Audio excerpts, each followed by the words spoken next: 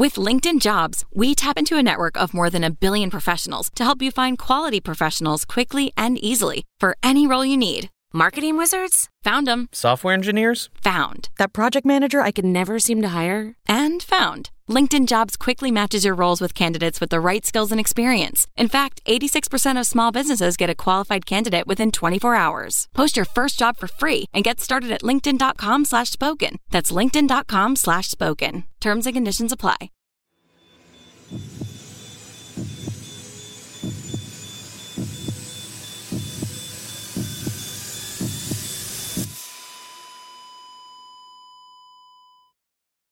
Our episodes deal with serious and often distressing incidents.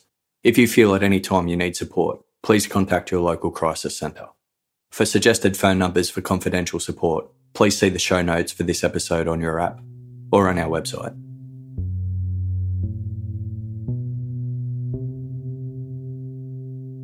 Nestled within the historic DuPont Circle neighbourhood in Washington DC's Old City is Swan Street Northwest, an exclusive residential strip lined with Victorian-style row houses. With the White House only a mile north, Swan Street is a highly desirable location for wealthy city dwellers who seek leafier surroundings. One address, a 4-bedroom, 3-storey abode with city views, is what's called a hot cellar, the kind of house that doesn't stay on the market long. Since the incident in 2006, the intruder has not returned to the address, ensuring residents within can now sleep easy. DC Emergency 911 Operator 6752. Do you need police, fire, or ambulance? Immediately. We need an ambulance. What's wrong, ma'am? We had someone that was in our house, evidently, and they stabbed somebody. Okay, somebody's inside the house now? I don't know. We heard. Are they bleeding? You see someone bleeding? Someone is bleeding in our house. Okay, where's they bleeding from? I think in the stomach. In the stomach? Is he conscious? Calm down for me. I'm going to send some help, okay? Female or male? It's a male. He's a friend of ours. He was spending the night with us. Okay, and who was the person that stabbed him? Do you know? Is he conscious? We need an ambulance. Ma'am, listen to me. He's not conscious. He's not conscious at all? No. We need someone right now. Is he breathing? Listen to me. Calm down. I'm going to help you, okay? Is he breathing? I'm upstairs, and he's downstairs. I don't know. Okay, who's downstairs with him? My partner is downstairs with him right now. He told me to go upstairs and call the police immediately. I just went to the stairs. Okay, who's the person? Okay, I'm sending paramedics and the police. Okay, who's the person that stabbed him? I don't know. We think it's somebody with an intruder in the house. We heard the chime at the door. Ma'am, calm down. Swan Street Northwest, am I correct? Yes, it is. The person that stabbed him, is he still in the home? I don't know. The person had one of our knives. The person that stabbed him ran out the door with a knife? I think so. Okay, anybody get any type of description of the person that came in the home? I have no idea.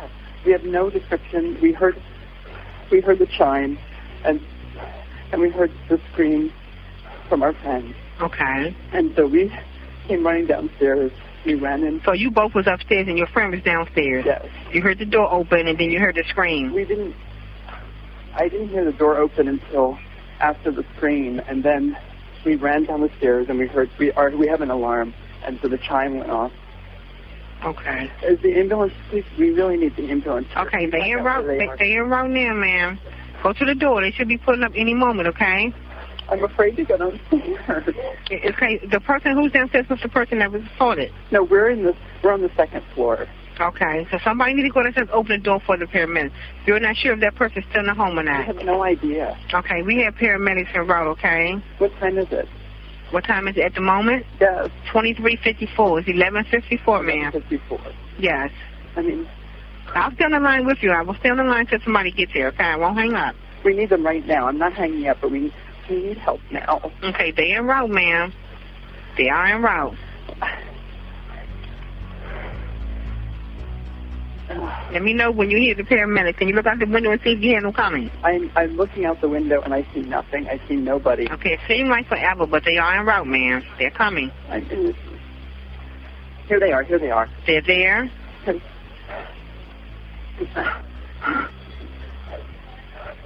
going downstairs. Okay.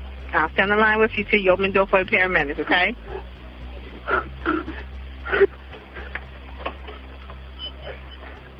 Help us. Someone was stabbed. They're on our second floor.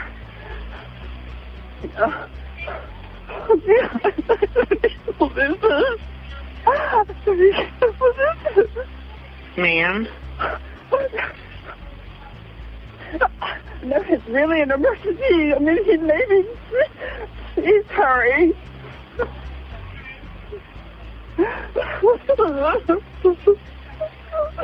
Ma'am, it's going to be okay.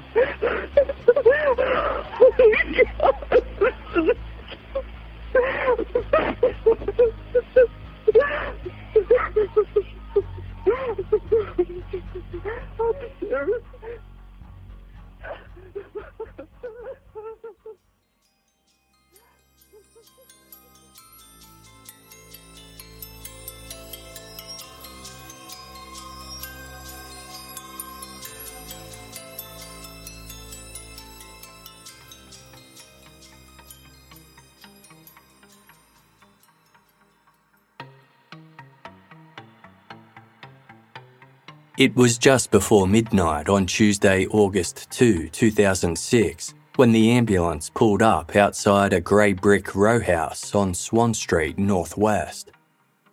A resident, Victor Zaborski, met the paramedics out front, still on the phone to 911. Panic and distress made his voice sound higher than usual, leading the operator to mistake him for a woman.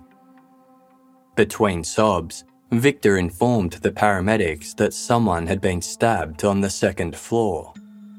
They rushed past him into the house and ascended the steep wooden staircase just inside the front door. About halfway up, they spotted another male on the landing above, Dylan Ward. When the paramedics asked Dylan what was going on, he silently raised a hand and pointed down a short hallway. He was gesturing towards a nearby room. Following his direction, the two paramedics entered the small space. Against one wall was a sofa bed that had been unfolded and prepped with linen. A man sat perched on one side.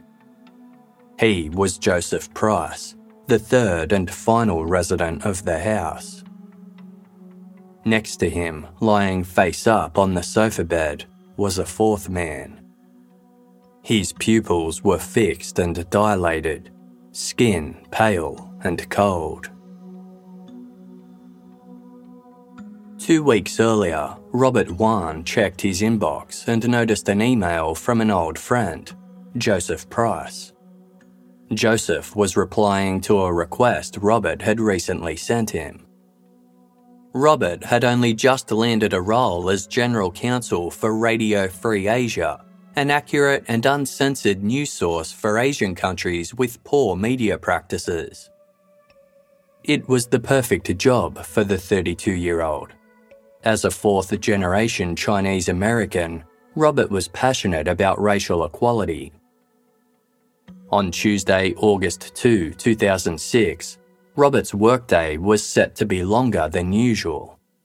He had to stay after hours to attend a legal education course, which wouldn't end until after 9 p.m. The late finish wasn't ideal, as Robert lived 20 miles from the Radio Free Asia office in Washington, D.C., and would have to commute to work again early the next day. So, in the weeks leading up to the event, the extremely organised Robert contacted some DC-based friends to see if they could host him for the night, including Joseph Price. The pair had met 15 years earlier in college. Although they had repeatedly tried to catch up for dinner, it had been a while since they'd seen each other.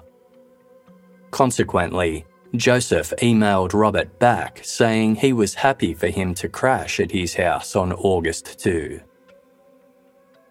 That morning, Robert stood on bustling Connecticut Avenue where he kissed his wife Kathy goodbye. It was 8:45 and the couple had caught the metro train together into DC to go to their respective jobs. Later that night, Kathy received a call from Robert. He had just finished up at his course and was on his way to visit the night shift at Radio Free Asia. Afterwards, he would take a cab to Joseph Price's house, 1.5 miles away. As they said their goodbyes, Kathy told her husband, "Have a good night. I love you." As Joseph Price waited for his guest to arrive, his partner, Victor Zaborski, returned home from an interstate business trip. Joseph informed Victor that Robert Wone would be staying over, but Victor was too tired to wait up and greet the visitor. He decided to retire for the night and catch up with Robert in the morning. Victor went up to the main bedroom on the 3rd floor, climbed into bed, and turned on the television to unwind. Robert arrived at around 10:30 p.m. and was greeted by Joseph, as well as Dylan Ward, a third man who also lived at the house. Dylan knew Robert too and was friends with him, but not to the extent of the others. The trio gathered around the kitchen table and made small talk over glasses of water. Like Robert, Joseph Price, Victor Zaborski and Dylan Ward were all corporate professionals in their mid to late 30s. Joseph was a partner at an internationally renowned law firm and the director/general counsel for a non-profit that supported the LGBT community. His partner, Victor, was the director of marketing for the Milk Processors Education Program, famous for their Got Milk advertising campaign. Dylan Ward held an Associate of Culinary Arts degree and had also earned a Master's in Children's Literature, which he used to write, edit and publish children's books. He also worked alongside Joseph as Development Director for the LGBT non-profit. The conversation at the kitchen table revolved around family, work, the hot weather, and house repairs. But the chat was short-lived. As 11 p.m. drew near, Robert was tired and wanted to get a good night's sleep. He told Joseph they would catch up further over breakfast. Dylan and Joseph led Robert up to the 2nd floor.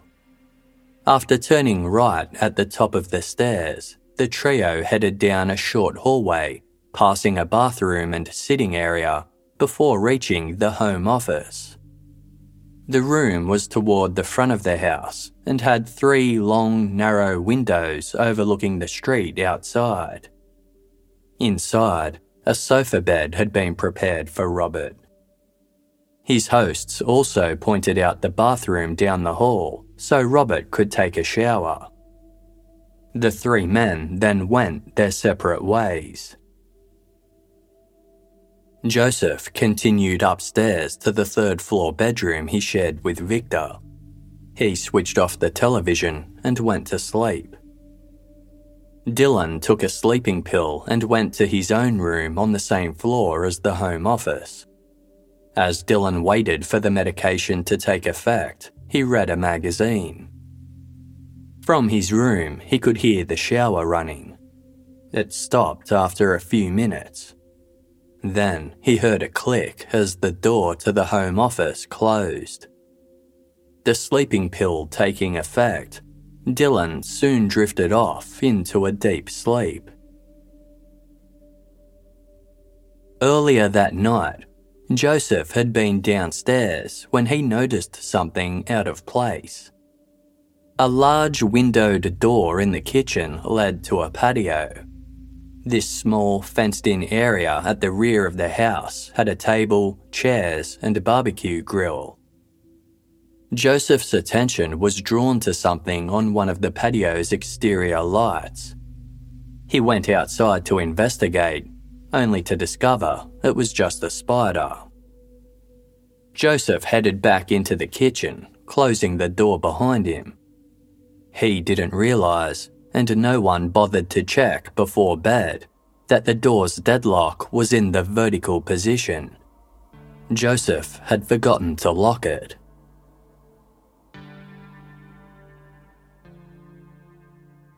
Shortly before midnight, Joseph and Victor were awoken by the sound of their doorbell chime, alerting them that an exterior door had been opened.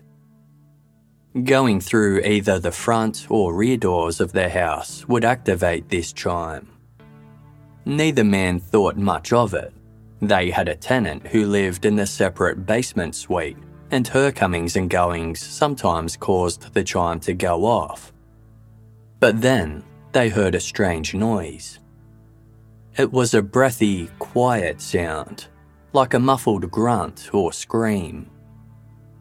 Dylan Ward heard the same noise, but he was drowsy from his sleeping pill, and this prevented him from fully acknowledging it. He fell back asleep. Unlike Dylan, Joseph and Victor were unsettled. They decided to investigate the strange sound. Just as they got out of bed, they heard it again. This time, they were certain it was a low scream. They raced down to the second floor, and upon entering the home office, they saw Robert Wone unresponsive on the fold-out sofa. Joseph rushed to check Robert's pulse and realised blood was seeping from his chest. He yelled at Victor, who was screaming in panic, to call 911. Joseph then grabbed a towel and pressed it to Robert's wounds. The commotion woke Dylan, who left his room to find a frantic Victor on the phone and Joseph in the office, holding a towel against Robert's chest. Dylan, still groggy from the sleeping pill, was confused by the situation before him. 6 minutes later, an ambulance arrived. Robert's pajama top was slashed in 3 places. Underneath were 3 stab wounds to his chest. Robert had only been at the address for 90 minutes before he was rushed to hospital. He was pronounced dead shortly after midnight. There had been a recent spate of break-ins at homes within the DuPont circle. In some instances, intruders had been brazen enough to enter properties while the residents were inside. The police had only recently issued a security statement to locals advising them to keep their doors locked at all times. Joseph Price failed to heed this warning on August 2. When detectives arrived at his Swan Street address that night, it was brought to their attention that the patio door was not only left unlocked, but was slightly ajar. The patio backed onto an alleyway that ran parallel to Swan Street Northwest, bordering the backs of all the row houses. This presented a likely scenario. An intruder had scaled the patio fence from the alley and gained access to the house via the unlocked door. The Swan Street row house was an appealing target for any burglar. Worth well over $1 million, the property contained flat-screen televisions and laptop computers, among other high-priced goods. Upon entering the house through the rear patio door, there was a kitchen counter to the left. Sitting on top of this counter was a knife block, filled with black-handled knives. It appeared as though the intruder had grabbed a knife before proceeding further inside. At some point, they entered the home office and encountered Robert Wone. A kitchen knife from the knife block was found on a nightstand next to the sofa bed, its blade caked in Robert's blood, chest hairs, and some fatty tissue. The lack of foreign fingerprints on the knife or anywhere else throughout the property suggested that the intruder had worn gloves. Robert's final moments were pieced together from evidence at the scene and statements from the other occupants of the house. Robert had prepared for bed in his usual tidy way. He removed his work clothes and folded them neatly on a desk with his other belongings. After showering, he put on his pajamas, a t-shirt, underwear, and gym shorts. The last thing Robert did before going to sleep was insert his mouthguard, which prevented him from grinding his teeth. He was wearing the mouthpiece when first responders arrived. Robert's killer stabbed him 3 times in the chest and abdomen. What provoked the attack was uncertain. It didn't seem likely that Robert was targeted specifically. His colleagues hadn't noticed anything different about him lately, and his kind demeanour meant it was unlikely he was the target of a murderous vendetta. A case of mistaken identity didn't add up either. There was nothing in Joseph, Victor, or Dylan's lifestyles that indicated any of them could have been the intended victim. None had a criminal history, and all were well regarded for their career success and philanthropy. The 3 men spoke willingly to police and provided their fingerprints, hair samples, and DNA. They were open and candid when answering questions, and when spoken to separately, their stories aligned. Yet, there was one aspect of the men's lives that investigators honed in on: their sexuality and the nature of their relationships with one another. The men openly discussed their roles in each other's lives, which amounted to them being in a 3-way polyamorous relationship.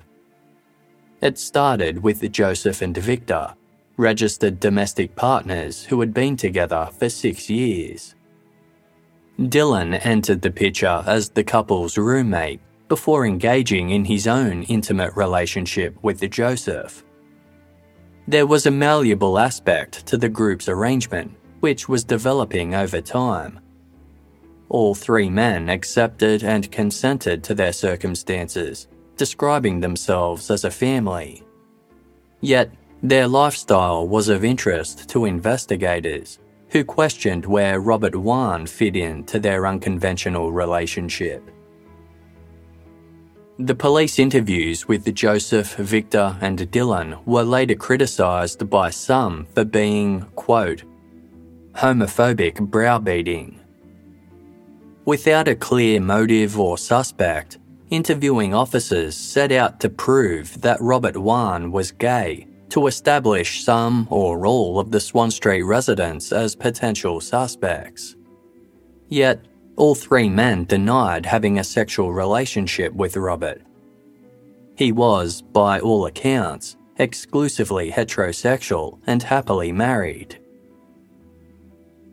During Dylan Ward's interview, he was asked, "Robert's perfectly straight, and he's going to leave his wife for the night and come over to you all's house." Dylan attempted to defend himself against the inflammatory remark, retorting, "Yeah, because," but was immediately cut off by the officer, who said, "Then he's not perfectly straight. That's not something a straight guy would do." In Joseph Price's interview, he insisted that Robert was not gay, never had been, or ever thought about it.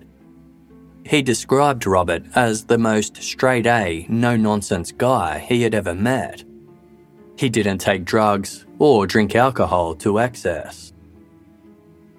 Others felt this line of inquiry was not bigoted, just aggressive. They believed a possible romantic link between Robert and any one of the others was a reasonable lead worth investigating.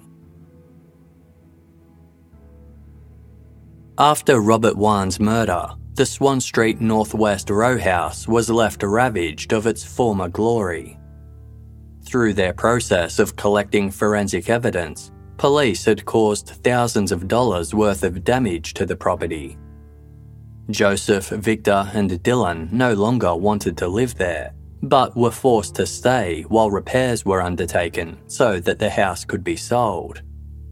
And their worries had only just begun. Barely 2 months after Robert was murdered, Joseph, Victor, and Dylan returned to their home to find it in disarray. $7,000 worth of items had been stolen, including a flat-screen television and other electronics. An arrest swiftly followed. To the shock of many, one of the 2 people accused of the burglary was Michael Price, Joseph's brother. Michael had a substance abuse problem and had stolen from the 3 men before. This raised the question, did Michael break in on August 2? And perhaps not expecting to come across a stranger in the Home Office, kill Robert Wone? Michael was a student and had missed his classes on the night of Robert's murder. He also had a key to his brother's house. Nothing was uncovered that directly linked Michael to Robert, but he would remain a person of interest in the homicide investigation. As for the burglary months later, the charges against Michael and his co-accused were ultimately dropped during a pre-trial hearing. Then came another unexpected turn of events. Joseph Price, Victor Zaborski, and Dylan Ward all hired distinguished legal representation and ceased speaking with authorities about the Robert Wone case. There was a good reason for their change of heart. The 2 paramedics who responded to Victor Zaborski's 911 call on the night of Robert's murder were very proficient, with 25 years' experience between them. Both had been to their share of violent scenes, including stabbings. However, as they entered the Swan Street Northwest row house, they were greeted with a sight neither had seen before. One of the paramedics later said that the actions of Joseph, Victor, and Dylan were enough to make the hairs on the back of their neck stand up.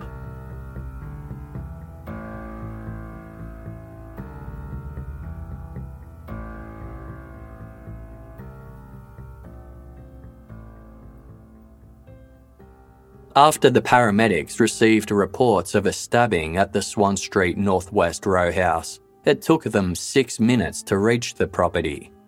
Victor Zaborski met them on the front steps in a white bathrobe. He was crying into a cell phone, which was still connected to emergency services. "What's going on?" one of the paramedics asked him, to which Victor explained that the stabbing victim was on the 2nd floor. They entered the house carrying a stretcher and immediately made their way upstairs, where they came across Dylan Ward. He too was dressed in a white bathrobe. They asked Dylan the same question. He pointed down the hall without saying a word. Then he silently retreated into his bedroom and closed the door.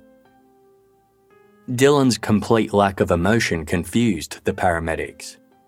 They had never seen such cool indifference from someone at an active crime scene. Come to think of it, the paramedics noticed an uncharacteristic and eerie quietness throughout the entire residence that didn't add up to the urgency or brutality of what had happened there. Inside the Home Office was Joseph Price, sitting on the fold-out sofa with his back to the door and with one leg tucked beneath him.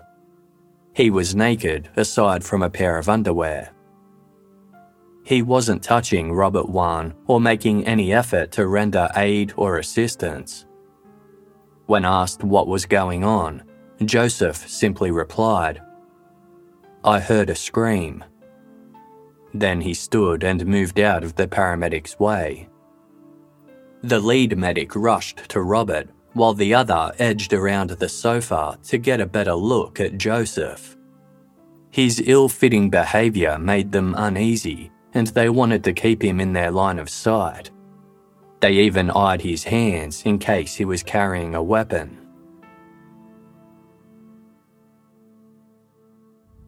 While the residents' version of events, as detailed at the beginning of this episode, indicated the attack happened quickly and recently, Robert appeared to have been deceased for some time. He was unresponsive, pale, had no pulse, and was cold to the touch. His eyes were fixed and dilated. There was no blood seeping from the 3 wounds in his chest, even though they were big enough to, quote, fit your finger into. According to Joseph, when he lifted Robert's shirt upon finding the man unconscious, he saw blood everywhere. He claimed to have attempted to staunch the bleeding using a towel, explaining that there was a lot of blood on the bed. The knife had pierced Robert's heart, chest wall, right lung, small intestine, and pancreas. The resulting injuries should have caused a catastrophic amount of bleeding, as Joseph had described. However, there were no copious bloodstains or spatter on or around Robert, aside from 2 unusually small spots on the sheet beneath him. It was believed these were caused when the paramedics rolled his body onto the stretcher. Either way, the amount of blood in the room was entirely inconsistent with a violent stabbing having taken place there. Robert's blood was also discovered in minimal amounts on a black-handled kitchen knife found on the nightstand and a large white cotton towel on the floor. While the towel hinted at someone endeavouring to staunch Robert's bleeding, paramedics noticed something that suggested a completely different act had taken place. A light film across Robert's torso featured the type of markings that would be visible if someone had attempted to clean the area with a towel, not stabilise it. As for the bloody towel on the floor, the staining was more consistent with someone having used it to wipe the sharp edge of a knife clean. More than 10 white fibres consistent with the towel were found in the blood on the knife, but there were no fibres from or consistent with Robert's torn shirt. The knife was absent of blood along the cutting edge, but blood ran the entire length of its blade, which measured 5.5 inches. Robert's wounds were only 4 to 5 inches deep. While the knife contained no foreign DNA or fingerprints, Joseph Price informed police that his might be found. He explained that when he first came across Robert, the knife was lying on his stomach, so he moved it aside to render first aid. When speaking about the incident to a friend later, Joseph would say that he had physically pulled the weapon out of Robert's chest before placing it on the nightstand. Joseph volunteered that the police might not find the real killer's DNA on the knife because they might have been, quote, wearing a glove. Yet, it was determined that the knife at the crime scene was highly unlikely to have produced wounds the size and shape of Robert's. As for the guest room itself, there was no sign of a struggle having taken place there. While this implied Robert was attacked mid-sleep, such a scenario didn't correlate with the condition of the sofa bed.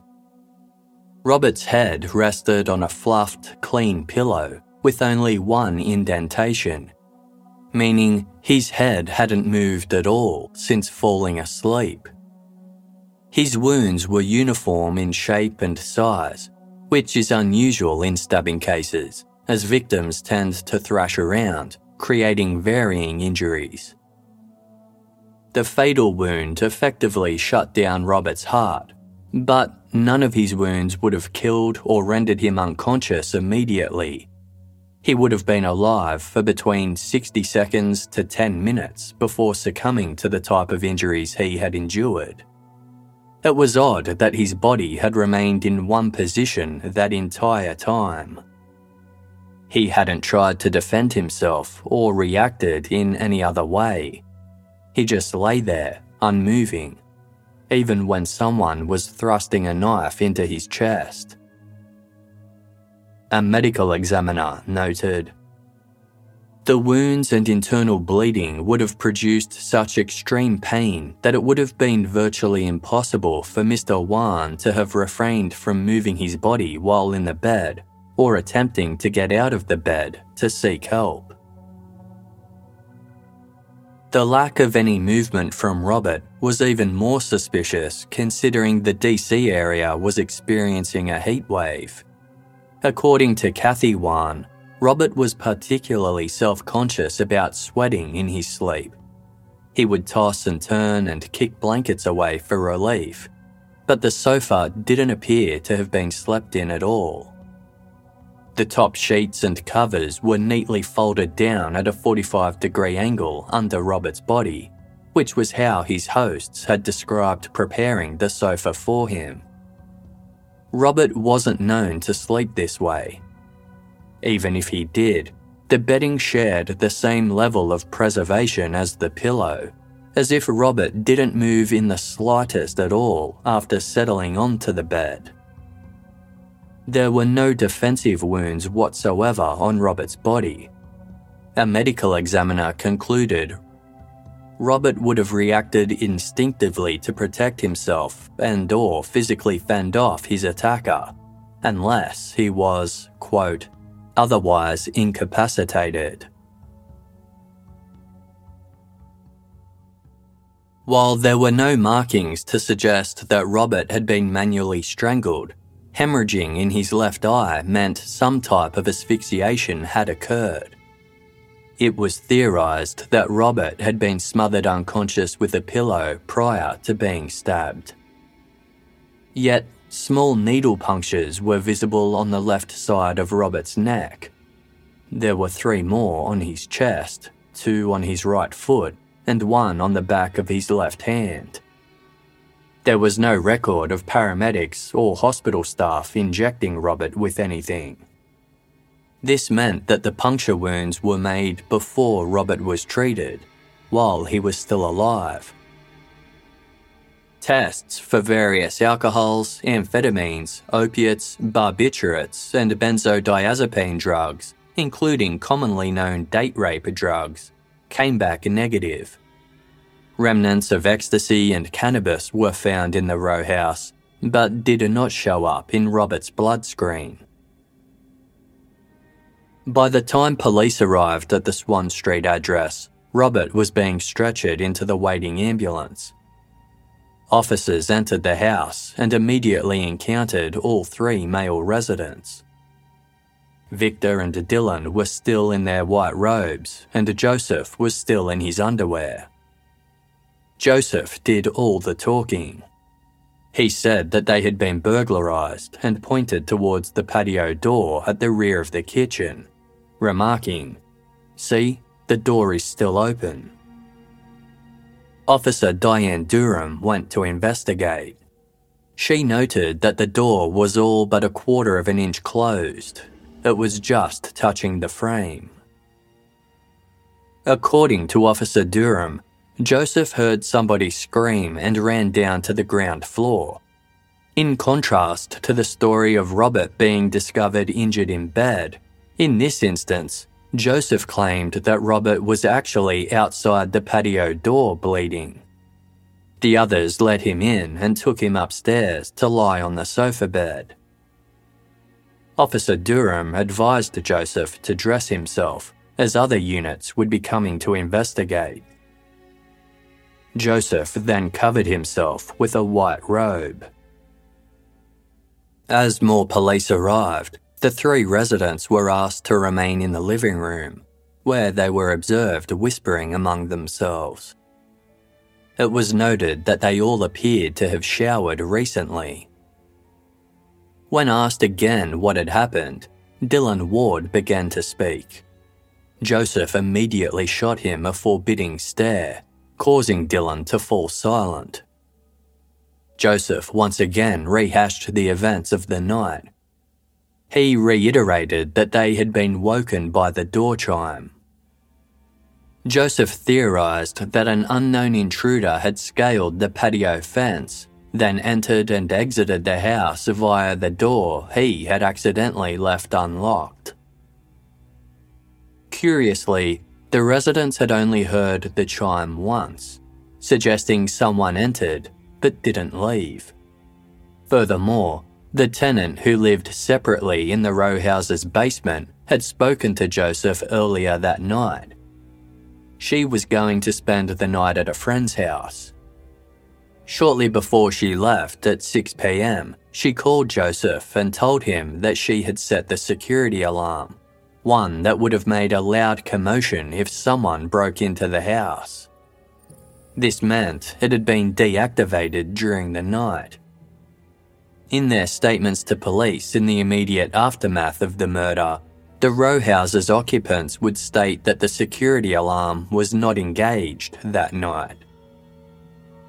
Joseph then led the police on a tour of his home. As officers ascended the stairs to the 2nd and 3rd floors, they noticed how loud their steps were on the wooden floorboards. None of the residents recalled hearing the intruder's footsteps. Not even Dylan, whose bedroom was at the top of the stairs and needed to be passed in order to reach the home office. Joseph told officers that Dylan might have slept through the attack because the air conditioner was on, and the compressor on the roof above Dylan's bedroom was very loud. When officers tested this theory, they could barely hear the compressor, calling the noise imperceptible. Despite the residents' claims, the situation didn't seem like a burglary gone wrong. The interior of the row house was neat and orderly. Expensive electronics were in their usual spots. Nothing was missing. Even Robert's wallet, watch and BlackBerry phone were still in the home office, on the desk with his work clothes. Joseph and Victor told police that their Swan Street residence had never been burglarised before, or even entered by an intruder. They, as well as Dylan, ultimately acknowledged that the intruder theory was implausible and made absolutely no sense. But all 3 steadfastly maintained it. Their recollections of the night mostly aligned, and their statements were also suspiciously specific. For investigators, this indicated they had coached each other on what to say beforehand. Curiously, they glossed over some key details, such as their friendship with Robert. They minimised it to the point where it seemed like they were distant friends at most, and old acquaintances at least. This didn't align with the fact that the trio had hosted Robert's 30th birthday party years earlier. Joseph and Victor had attended his wedding, and Robert would catch up with them periodically, sometimes multiple times a year. Despite their inability to remember something as significant as their long-term friendship with Robert, the trio recalled unremarkable details with a suspicious amount of detail, such as how Joseph had gone outside to investigate the spider on the patio light, which led to him leaving the door unlocked. Once interviewing officers sensed things weren't adding up, they started to record the 3 men. At any given time in their recollections, there were moments in which one or several of the men were unable to account for the others. Yet, no matter the line of questioning, all 3 were unwavering in their innocence and staunchly defended one another. Joseph told officers, I know Victor and Dylan better than I know my mum. There is no chance on the face of the earth that anybody did anything to Robert. They couldn't even spank a child that was being bad." At one point during his interview, Joseph demanded, "I want to see them both," referring to Victor and Dylan. He seemed most concerned with Dylan in particular. When told he was free to go, Joseph replied, "What's the story with Dylan? I mean, I'm going to get his attorney to come down here." By now, police had well-formed opinions of the trio. They described Joseph Price as arrogant, unconcerned, flippant, aggressive, and self-centered. His partner, Victor Zaborski, was passive, disinterested, and unconcerned about solving the attack, as was Dylan Ward, who was calm and distant. Following Robert Wone's murder, detectives meticulously canvassed the Swan Street row house for evidence. On one occasion, they watched as a cadaver dog trained to locate human blood and remains was led through the house. The dog ran through the open living space downstairs, nose to the ground, before being led out the back door to the patio. When he reached a drain cover at its centre, he stopped and indicated to the handler that he could smell blood. The handler approached the drain. The cover was slightly ajar and an uncoiled garden hose lay nearby. Given the rest of the house was presented so immaculately, the displaced hose was uncharacteristically sloppy. It looked as though it had been recently used. The cadaver dog also alerted at a clothes dryer on the second floor near Dylan's bedroom. It was empty, but police were developing a theory. The killer had hosed down their bloody clothes over the drain outside before placing them in the dryer. Detectives also tested for blood in the home office that might not have been visible to the naked eye. They sprayed a substance that revealed trace amounts of blood on the walls, floor, sofa bed, and door frame. It indicated that a large-scale cleanup had taken place after Robert's murder, but before authorities were called to the scene. The entire home was very clean, with the captain of the violent crime unit later saying, "A lot of evidence that we should have seen at the house, we didn't see."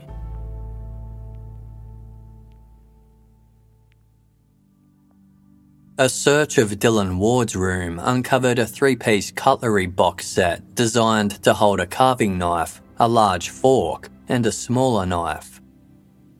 The smaller knife was missing. Detectives contacted the manufacturer, who sent out a duplicate. When compared to the wounds inflicted on Robert Wone, this knife was capable of causing very similar results.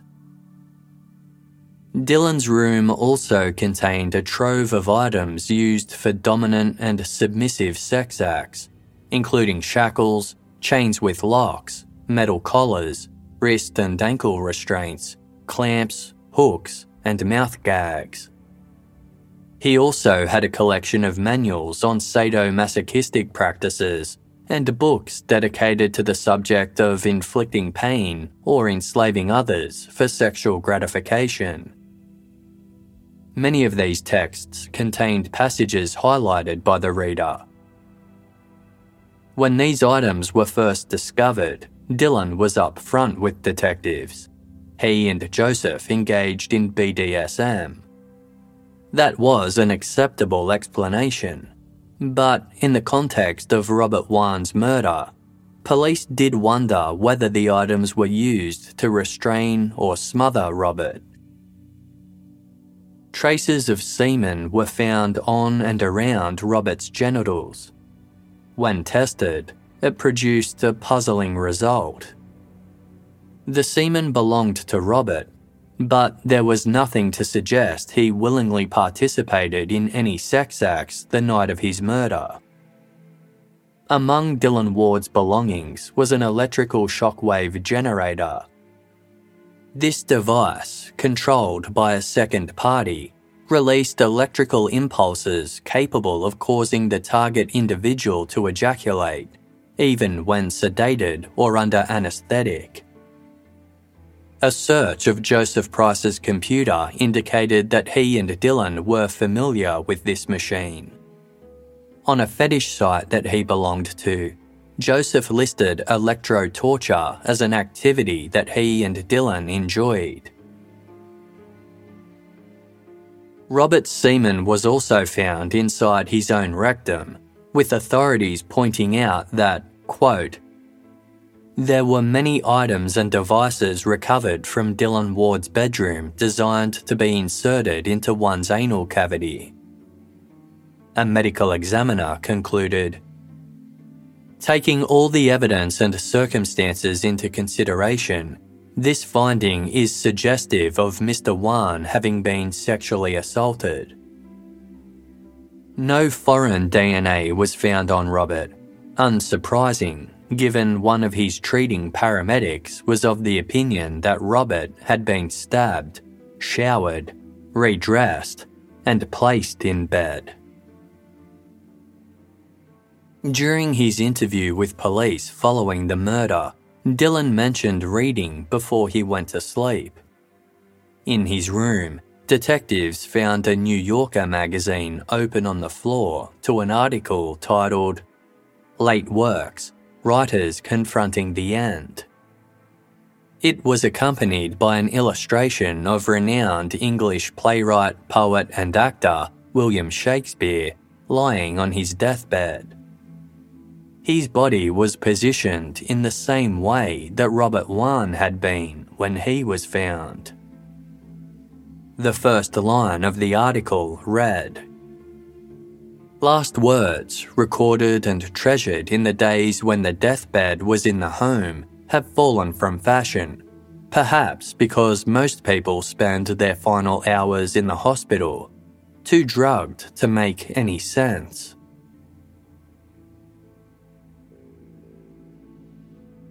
It was months before police publicly named Joseph Price, Victor Zaborski, and Dylan Ward as suspects in the murder of Robert Wone.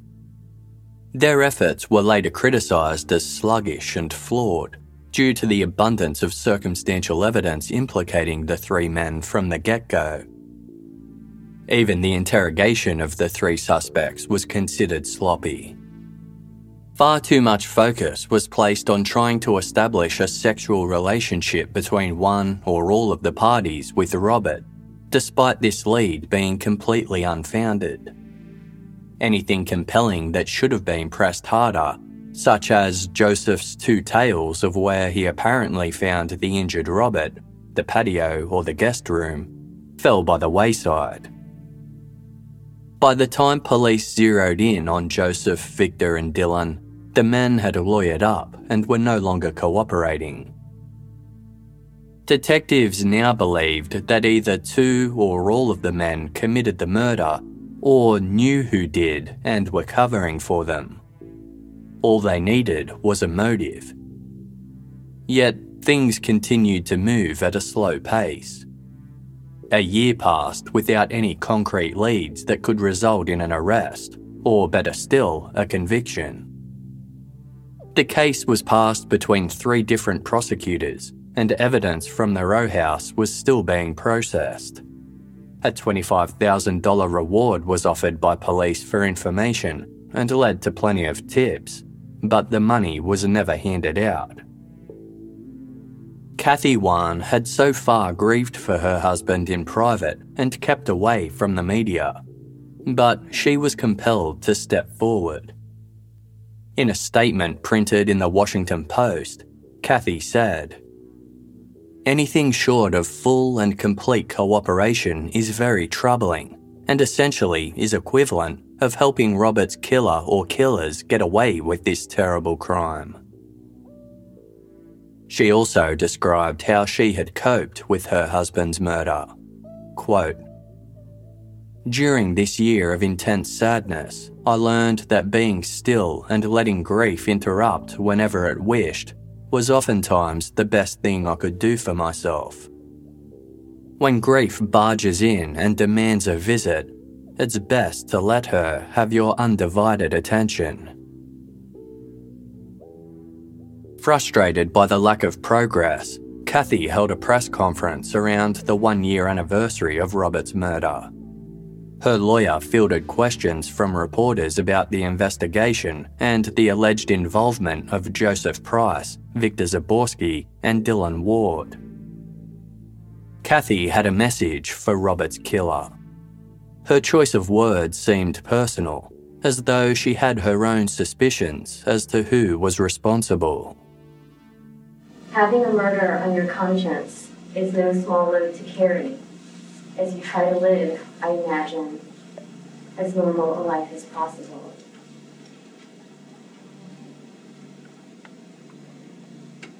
Confessing will be the hardest thing that you'll ever do in your life. Our laws will impose severe consequences. But it will also be the most freeing thing that you can do for yourself. A secret like the one you are hiding from the world will only grow heavier with time.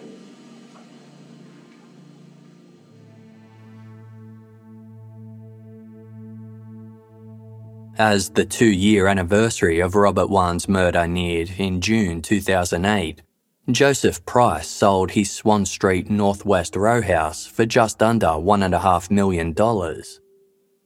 He and Victor Zaborski moved to a rental nearby and planned to buy a house in Florida. Dylan Ward, who had already moved to Florida and obtained work as a massage therapist, was set to move in with the two men once they arrived.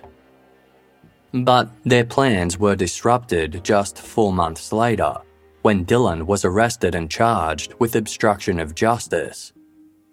Although there wasn't enough evidence to charge him with murder, elements of the crime scene had been tampered with, suggesting a cover-up. An affidavit released days later stated, "The evidence demonstrates that Robert Wone was restrained, incapacitated, sexually assaulted, and murdered." Given that Joseph and Victor were in a long-term domestic partnership, police zeroed in on Dylan Ward. They saw him as the weak link. Dylan didn't share the same longevity and loyalty to the others, leading detectives to suspect he'd be more likely to crack under pressure. They were wrong. Dylan continued to maintain that they were all innocent. He was ultimately jailed after failing to make bail.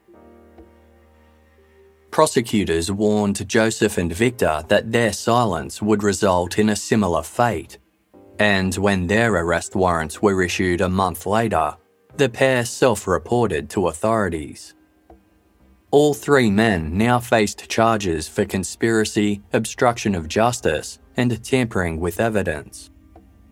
The prosecution alleged that there was overwhelming evidence far in excess of probable cause that they obstructed justice by altering and orchestrating the crime scene, planting evidence, delaying the reporting of the murder to authorities, and lying to the police about the true circumstances of the murder. They all pleaded not guilty and were released to await trial, but subject to electronic monitoring and curfews. Joseph Price, Victor Zaborski, and Dylan Ward faced trial in June 2010.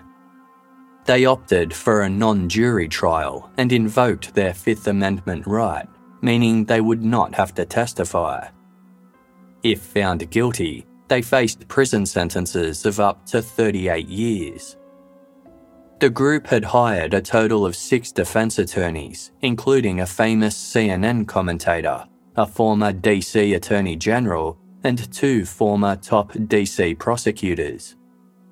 They argued that their clients were unfairly targeted because they were gay, and highlighted the sloppy police investigation, quote, "The government has cobbled together its case with tidbits of information that it interprets through innuendo and speculation, and then calls evidence."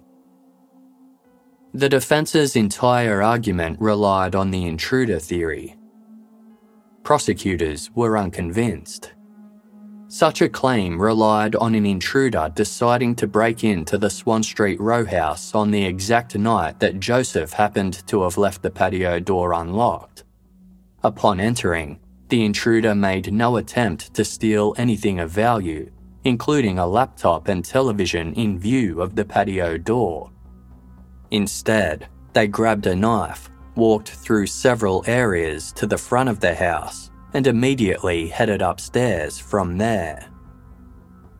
Dylan Ward's bedroom was at the very top of the stairs, yet the intruder opted to turn 180 degrees and proceed down the hallway directly to the home office, the room furthest from the staircase.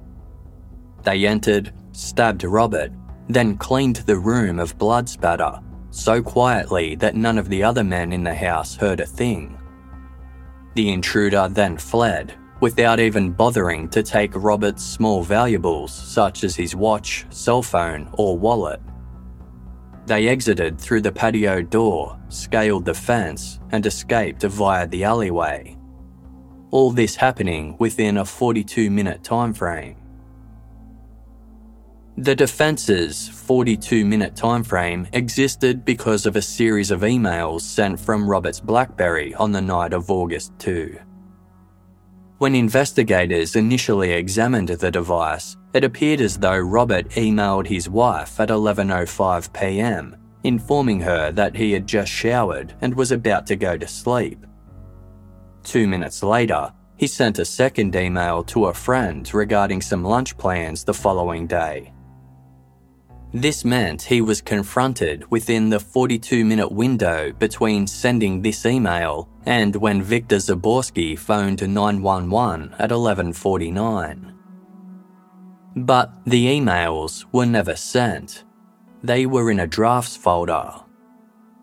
Investigators suspected that Robert didn't author the emails at all. Instead, a perpetrator had crafted them to manipulate the supposed timeline of events. Robert's ordeal could have started much earlier. Assuming the emails were forged, the timeframe for the assault and murder was 79 minutes, not 42. This allowed far more time for everything to take place before Victor Zaborski placed the 911 call. In Victor's call to 911, he continually used the pronoun we, as in, "We heard an intruder in the house." He was clearly speaking on behalf of others, suggesting a conversation had taken place between them before he placed the call. It wouldn't be the only time the trio had delayed calling authorities following a crime at their residence. When Michael Price burglarised the address in the months after Robert's murder, Joseph convinced the others to wait a day before alerting the police. There was further evidence that supported the larger window of time theory, and it involved another witness. For the sake of clarity, we will refer to this witness as Sam. Sam lived next door to Joseph Price's row house. Their property shared an internal wall with the home office where Robert had slept. On August 2, Sam was watching the 11 p.m. news when they heard what they described as a single, desperate scream. As Robert was incapacitated, authorities believed this scream came from Victor Zaborski, the only one of the three men to have shown any level of distress when first responders arrived. Victor had previously told police that he had screamed upon seeing Robert's body. If Sam's recollections were correct, then this left a 19 to 49-minute window between Victor's alleged scream and him calling 911. From the prosecution's perspective, This gave the defendants enough time to clean up the crime scene, shower, and concoct a story to tell authorities. When Joseph ordered Victor to make the call, he told him to do so from upstairs, meaning the third floor, even though there was a phone right there in the Home Office.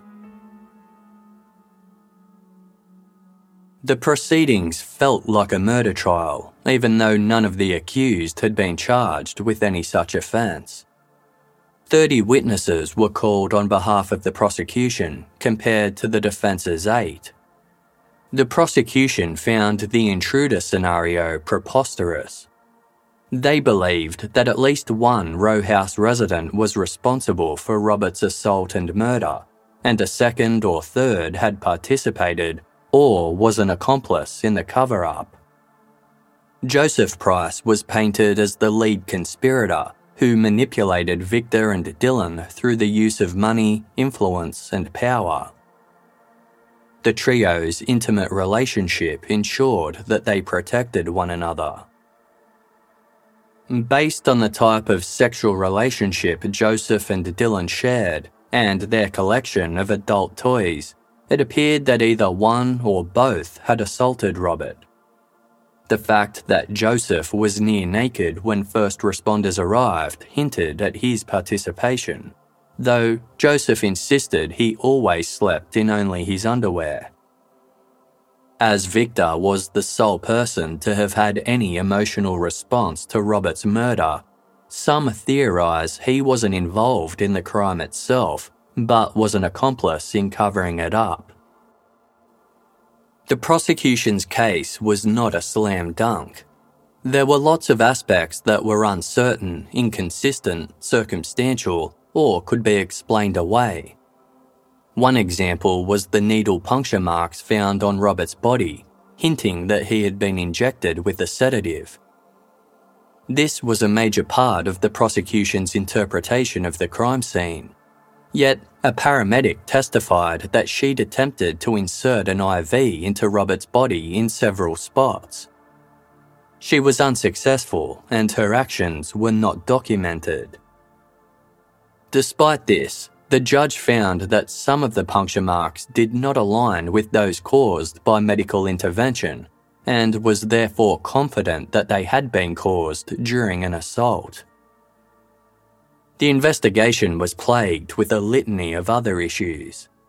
Although crucial in determining the timeline of events, Robert's BlackBerry phone had been completely lost. The device had apparently been given to the Secret Service, who were going to copy its contents, but they denied ever receiving it. The blood-exposing product applied to the Home Office to reveal the cleanup effort was not applied as per the manufacturer's instructions. Consequently, this evidence was deemed unreliable. Robert's blood wasn't tested for all types of paralytic drugs. It is not known if the shockwave device among Dylan Ward's adult toys was tested forensically. The lint trap from the dryer believed to have been used to dry the killer's clothes was not taken for analysis. The murder weapon was another contentious subject. The prosecution presented evidence that the kitchen knife on the nightstand was not used to kill Robert. They believed Robert was stabbed with the missing knife from the cutlery set in Dylan Ward's room. But after a blood spatter expert for the defence described finding several of Robert's cut chest hairs on the kitchen knife, the judge was of the opinion that it was indeed the murder weapon. After nearly 2 weeks of defence testimony, the judge delivered a 35-page verdict. In the hour it took her to read it, she explained that she did not believe an intruder broke into the house, calling the circumstances suspicious and even damning. During a break in his initial police interview, Joseph had phoned his brother Michael and was overheard saying, "Did Dylan come out?" This led to the suspicion that Michael Price might have been involved in the crime. the trial judge admitted Michael's failure to attend class on the night of the murder was, quote, certainly worth pausing over in the circumstances of this case. But she was unconvinced that an outsider, including Michael, was responsible. The judge said that the charges came with what she called a math problem, that one or two of the defendants probably knew more than they were letting on, but it was also possible that at least one might have been genuinely innocent of knowledge or involvement. But without the defendants' cooperation, determining who was the odd man out was nearly impossible. She went on to say the prosecution failed to prove that the three defendants covered up a murder. Quote, my verdicts represent my effort to fairly and impartially follow the rule of law. My focus on the difference between moral certainty and evidentiary certainty in this case is probably cold comfort to those who loved Robert Wone and wish for some measure of peace and justice, and I am extremely sorry for this. I believe, however, that the reasonable doubt standard is essential to maintaining our criminal justice system. I cite the wisdom of English jurist William Blackstone, that it is better that 10 guilty persons escape than that one innocent suffer. Joseph Price, Victor Zaborski, and Dylan Ward were acquitted of all charges.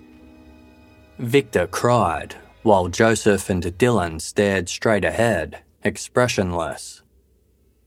The Assistant U.S. Attorney General respected the judge's decision and accepted her verdict, saying, everybody knew this was a challenging investigation and prosecution. Kathy Wone, who had attended the trial daily with members of her husband's family, was led sobbing from the courtroom. For her, the case was particularly perplexing. Despite the acquitted having downplayed their friendship with her husband, Joseph Price had been a pallbearer at Robert's funeral, a position reserved for those closest to him. In the aftermath of the trial, Kathy filed a wrongful death civil suit against Joseph, Victor, and Dylan. In it, she alleged that the three men failed to rescue Robert after he was injured, destroyed evidence of the murder, and obstructed the police investigation. The suit was settled privately for an undisclosed amount. In a statement issued through her attorney, Kathy Wone said, although the defendants repeatedly chose to hide behind the Fifth Amendment, to me, their silence speaks volumes. Kathy told the Washington Post that she agonised over the decision to settle out of court to avoid a lengthy civil trial. She thought about Robert and what he would want her to do.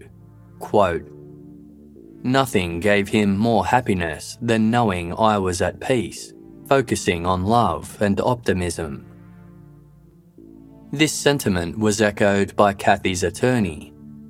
He believed that if the civil case had gone to trial, it would have been a spectacle to no purpose, as the respondents weren't going to come forward and provide any information. Quote, this case was never going to put anybody in jail or bring Robert back to life.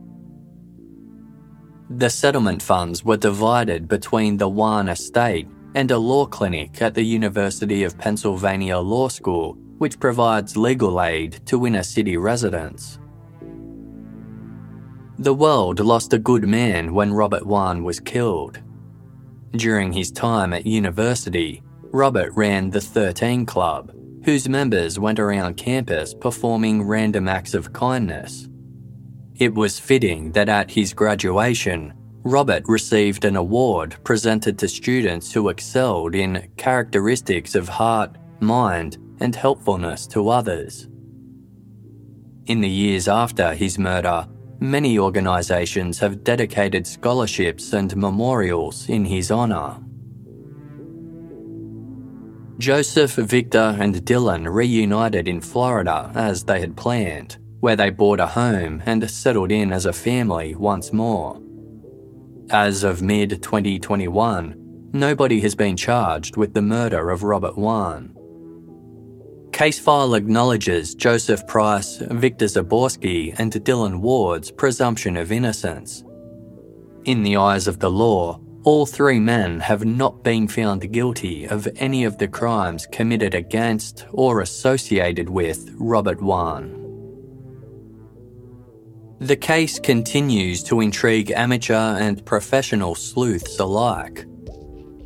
Some believe that one of the residents of Swan Street Northwest had ordered another to kill Robert as the ultimate act of dominance.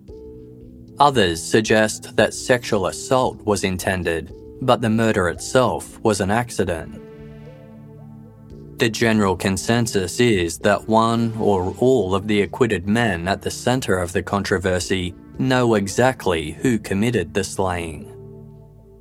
A website dedicated to the case, WhoMurderedRobertWone.com, sums it up succinctly. Price, Zaborski and Ward were not guilty, but they are not innocent. Due to the trio's continuing silence, Robert Wone's murder is often described as a case that will never be solved. Kathy Wone has a message for Joseph Price, Victor Zaborski and Dylan Ward. Quote, "I am moving on. I want to spend the next 40 years of my life focusing on good. They can rot from the inside out from all the secrets they chose to keep. That's their choice. I chose to move on."